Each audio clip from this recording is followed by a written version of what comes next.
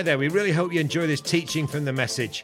To find out more about all the exciting things we're doing and how you can get involved, check out our website, message.org.uk.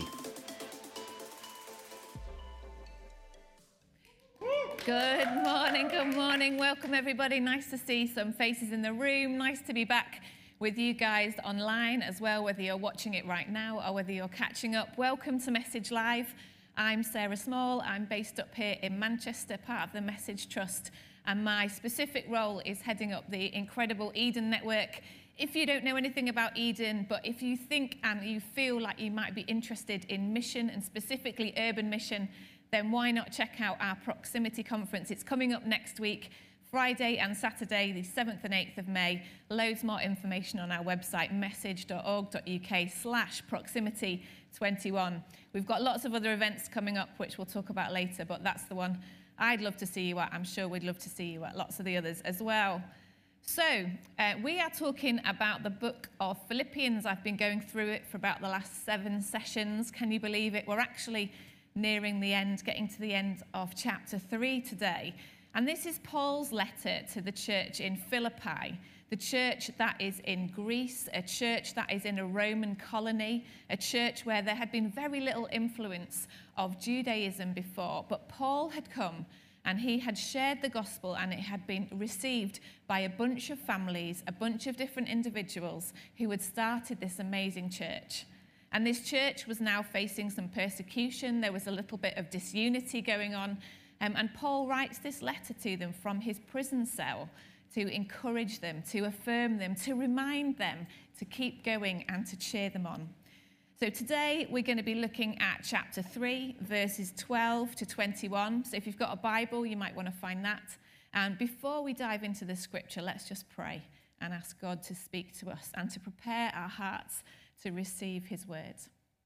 Lord, thank you for the gift of your word. Thank you for the gift of these words from your people, from your churches, when you were moving in so much power in those early days of the church. Lord, thank you that the words from then are as relevant then as they are now.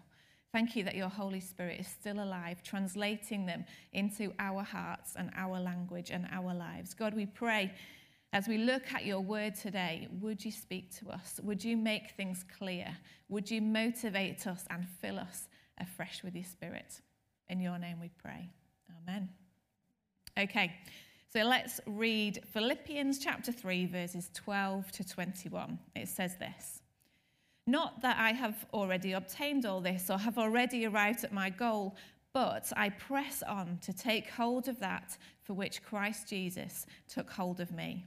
Brothers and sisters, I do not consider myself yet to have taken hold of it, but one thing I do, forgetting what is behind and straining toward what is ahead, I press on toward the goal to win the prize for which God has called me heavenward in Christ Jesus. All of us then who are mature should take such a view of things. And if on some point you think differently, that too God will make clear to you. Only let us live up to what we have already attained. Join together in following my example, brothers and sisters, and just as you have us as a model, keep your eyes on those who live as we do. For as I have often told you before, and now tell you again, even with tears, many live as enemies of the cross of Christ. Their destiny is destruction. Their God is their stomach. Their glory is in their shame. Their mind is set on earthly things. But our citizenship is in heaven, and we eagerly await a Saviour from there, the Lord Jesus Christ, who by the power that enables him to bring everything under his control will transform our lowly bodies so that they will be like his glorious body." What an incredible picture. The words of Paul are always so rich and so helpful to us as Christians. And today I've called the talk Onwards and Upwards because Paul talks about 2 directions for the Christian life. He talks about pressing on, about laying hold of, about straining. There's motion to move on and to progress. But he also talks about going upwards or heavenwards, it says in other translations. So we're going to dig into these 2 words today and see how can we press on in the Christian life, and what does it mean to motivate and to aim our lives heavenwards. So as I said, the language at the start of this passage is so much about pressing forward. It's about straining, taking hold. It's ambitious language, isn't it? Paul was an ambitious man. First of all, to persecute the Christians, and then that flipped up, and he was ambitious for the gospel. There's movement and there's momentum, but there's also a tension in his words. Paul is somewhere, but he is longing to be somewhere else. He is aimed in a direction. He has a final destination in mind, or a goal he talks about, and a prize. When we talk about the kingdom of God, we often talk about it in two different ways. I'm not sure if you've heard this language before, but we talk about the kingdom as being now and as being not yet. And I think Paul's language implies some of this reality. He talks about the race he's running now, but he talks about the not yet reality of the prize to which he's aiming for. There's something we're still waiting for as Christians. When we come to faith, we receive salvation. We can have our prayers answered now. We can know God now. We can see the reality of him working now. And yet there's more. There's more to come. There's a not yet element. We live in this tension, this time in between. Years ago, I heard a guy called Graham Cook speaking. He came to our church, and he said to us, as Christians, we are a present future people. Often we spend a lot of our time looking back, and Paul talks about this, doesn't he? Don't look back, cast off everything from before. As Christians, we're supposed to be people in the present, living for the future, living in the light of the future. So how do we press on? Well, first of all, we leave the past behind. Last week, if you remember, we talked about Paul counting everything that had previously been gain, his wealth, his status, his education, his birth even, the work that he used to do, everything that was seemingly positive about his life, he said is loss. It's all rubbish. He talked about it in really strong terms.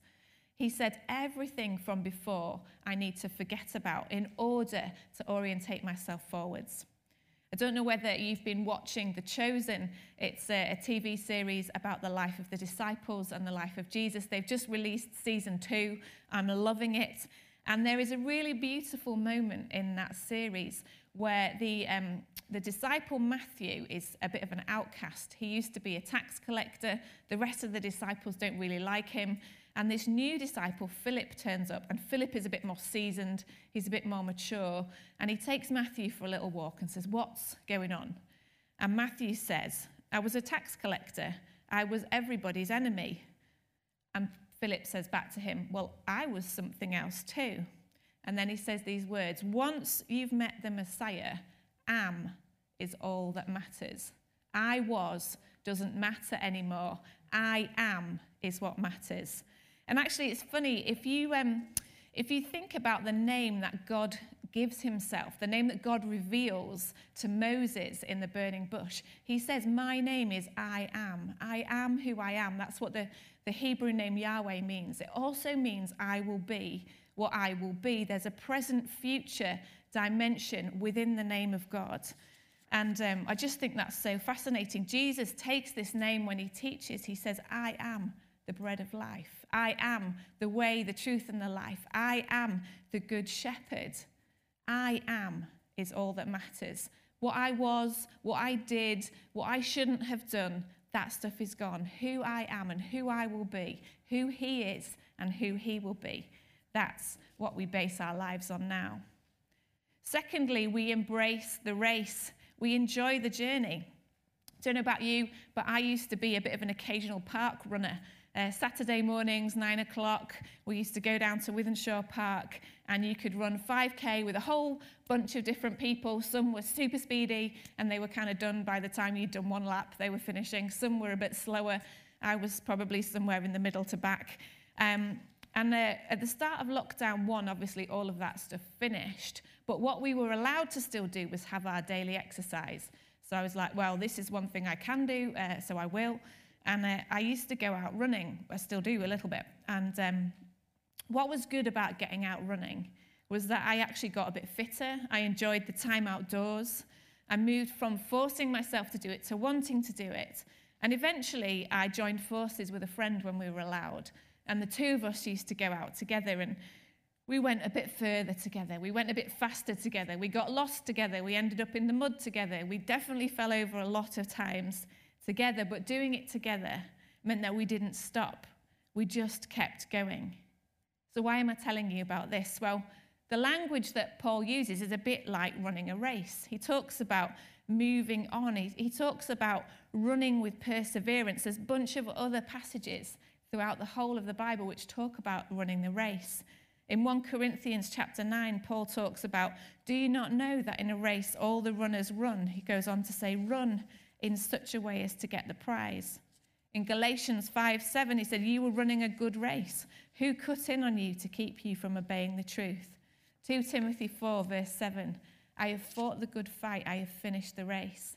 And finally, that picture in Hebrews that I love, Hebrews 12 verse 1, since we are surrounded by such a great cloud of witnesses, let us throw off everything that hinders and the sin that so easily entangles, and let us run with perseverance the race marked out for us. Each of us has a race to run, and we don't run it in our own strength. We need to embrace it, but we do it in him. We have Christ in us. We run with purpose now with our lives in him. We run with meaning now our lives are in him. We run towards a goal now our lives are in him. The third way that we can press on, I've already alluded to, is get some running buddies. He says in verse 17, join together in following my example, brothers and sisters. We're meant to do this together. We run better in community. That's probably why the park run model has actually been so incredibly popular. It's much nicer to go with a bunch of other people who are cheering you on than it is to go by yourself and think, why am I doing this to myself? It just hurts. I really want to go home and get back into bed, which has been often the mindset that I've had. I'm sure you can relate.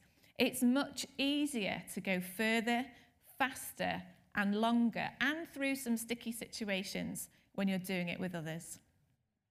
Finally, how do we press on? Well, fourthly, we follow an example. He says, just as you have us as a model, keep your eyes on those who live as we do. Paul reminds us that there are people that we can follow, and ultimately we follow Jesus. We follow the life that he lived. It's so fascinating that our lives as Christians are not now based on a written law. They're not based on following things that are written down, but they're based on following a life. They're based on following something that was lived out. And Paul says, I am an example. A few weeks ago, we talked about Timothy, didn't we? And Epaphroditus. They were examples. Who are the example believers in your life? Who do you look up to? Who do you want to follow? Do people want to follow you? Can you be an example believer? Can your life guide someone on the path towards Jesus? Can your life inspire somebody to run the race? A race is lived in time. It's lived over years. It's a series of daily decisions. It's not just a one decision moment. This whole life, this whole process takes us day by day, and it will take us our whole lives to work it out. Paul himself says, I've not yet got there. And isn't that great to hear? We think about Paul, what an incredible guy he was, and even he says, I'm like you guys. We're all on the same page. We're all running a race. We're not yet there, but we're heading in the right direction. So I've talked about going onwards. What about upwards? What is this upwards direction that we are aiming at? Where is our destination? Paul says this, I press on toward the goal to win the prize for which God has called me heavenwards in Christ Jesus. In the ESV version of the Bible, it says, I press on toward the goal for the prize of the upward call of God in Christ Jesus. So we're to press on, but we're also to aim upward. What is this upward call of God, though, and what is this prize? Is it just about getting to heaven? Is it just about that final destination?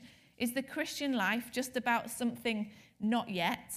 Or no, we've already said it's not, haven't we? We've already said there's a now element to the Christian life as well as a not yet element. So how do we hold these two things together? What do we do with that tension? If we see heaven as a not yet somewhere else, that's going to cause us a problem.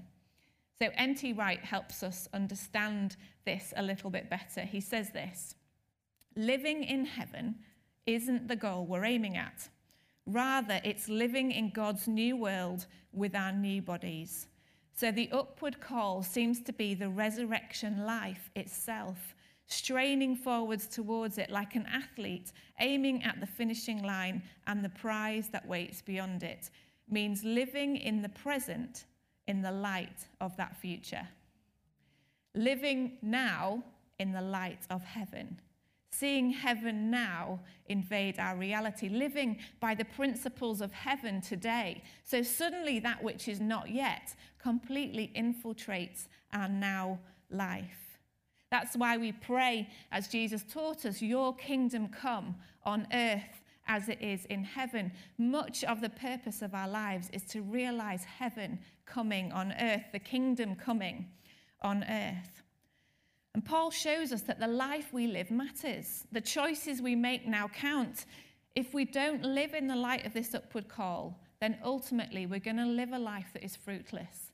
And he gives 4 expressions of this fruitless life, 4 problems, 4 ways that we can live and that many people do live, which are problematic. First of all, he says this: their destiny is destruction. There's no prize. There's no goal in life. There's nothing actually to aim for without Jesus.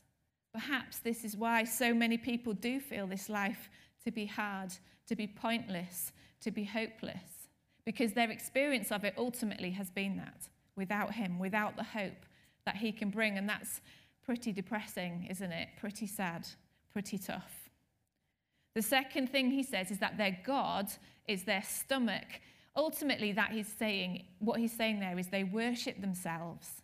They put themselves first, their needs, their wants, their appetites, their desires. And we can say they, but this is always us as well. This is a massive battleground for us as Christians, isn't it? The stomach, the flesh, the human desires that we're all built with, some of which are actually survival techniques for when we're younger, still have such a hold on us. And yet, if we worship ourselves, we're saying that God is an inferior God. We're taking him off his throne. That is the root of all sin, to put ourselves in the place of God. When we say that he is Lord of all, we need to do some work on making sure that we are no longer Lord of our lives. He also says their glory is in their shame. Shame is an interesting thing, isn't it? Each of us will do anything we can to not feel shame. It's such a horrible feeling. It makes us feel so grim. We will justify ourselves to the hilt. That's what so many people in society do. And we can see there's been a huge moral shift in our society over the years. Things that 50 years ago would have been completely unacceptable, particularly in people in authority and in our leaders. Suddenly it's like there's no shame in this anymore. There's no shame in living this way. There's no shame in doing these practices. There's no shame in messing around with these sorts of things. And you can imagine all sorts of different things that you would think are shameful and that others won't. And I won't fill in the gaps. But we're always trying to justify ourselves. And yet we're really good at heaping shame on other people, aren't we? And yet when we see people celebrating stuff that we think is wrong, it's tough, it jars. And that's so much of what our society is trying to do. Compromise, saying what is right is wrong, saying there is no right or wrong, everything is relative. And then suddenly we've got nothing to hold on to when things go catastrophically wrong. Finally, he says their mind is set on earthly things. At bedtime with my kids, with my eldest, I have been reading through the Chronicles of Narnia, and we have finally got to book 7, The Last Battle, which is one of my favourite books in the whole world. It properly changed how I saw everything when I read that book. And in the book, there are some characters. They are the dwarves, and the dwarves are this cynical bunch, and they refuse to be taken in. They say that we don't have faith in anyone. We only have faith in ourselves because they've had a bad experience. They feel like they've been missold stuff and they've been taken in. And what happens is that they are in this stable. They're imprisoned in this stable. And then suddenly, Aslan returns. Everything is transformed and they find themselves in this heavenly place, but they can't see it and they can't experience it, and they can't understand, even when he comes to them, when he roars in their presence, when he gives them food that is beautiful to eat, they can't hear it and they can't taste it. And the children say to Aslan, why can't they see? Why can't they hear? And he says these interesting words. He says, they have chosen cunning instead of belief. Their prison is only in their minds, yet they are in that prison, and so afraid of being taken in that they cannot be taken out. How many of us are so fixed on earthly things, so afraid of being taken in, so afraid to exercise faith, so afraid to believe that there could be something more, that we close our minds, that we shut it down, that we focus only on what is right here and now and tangibly in front of us, and miss out on everything that God has for us. It's a really sad reality, especially we see it in people who once perhaps were Christians and have turned away. They shut their minds off, and it is so hard to get in there again. By contrast to all of this, Paul says our citizenship is in heaven, and we eagerly await a Saviour from there, the Lord Jesus Christ, who by the power that enables him to bring everything under his control will transform our lowly bodies so they will be like his glorious body.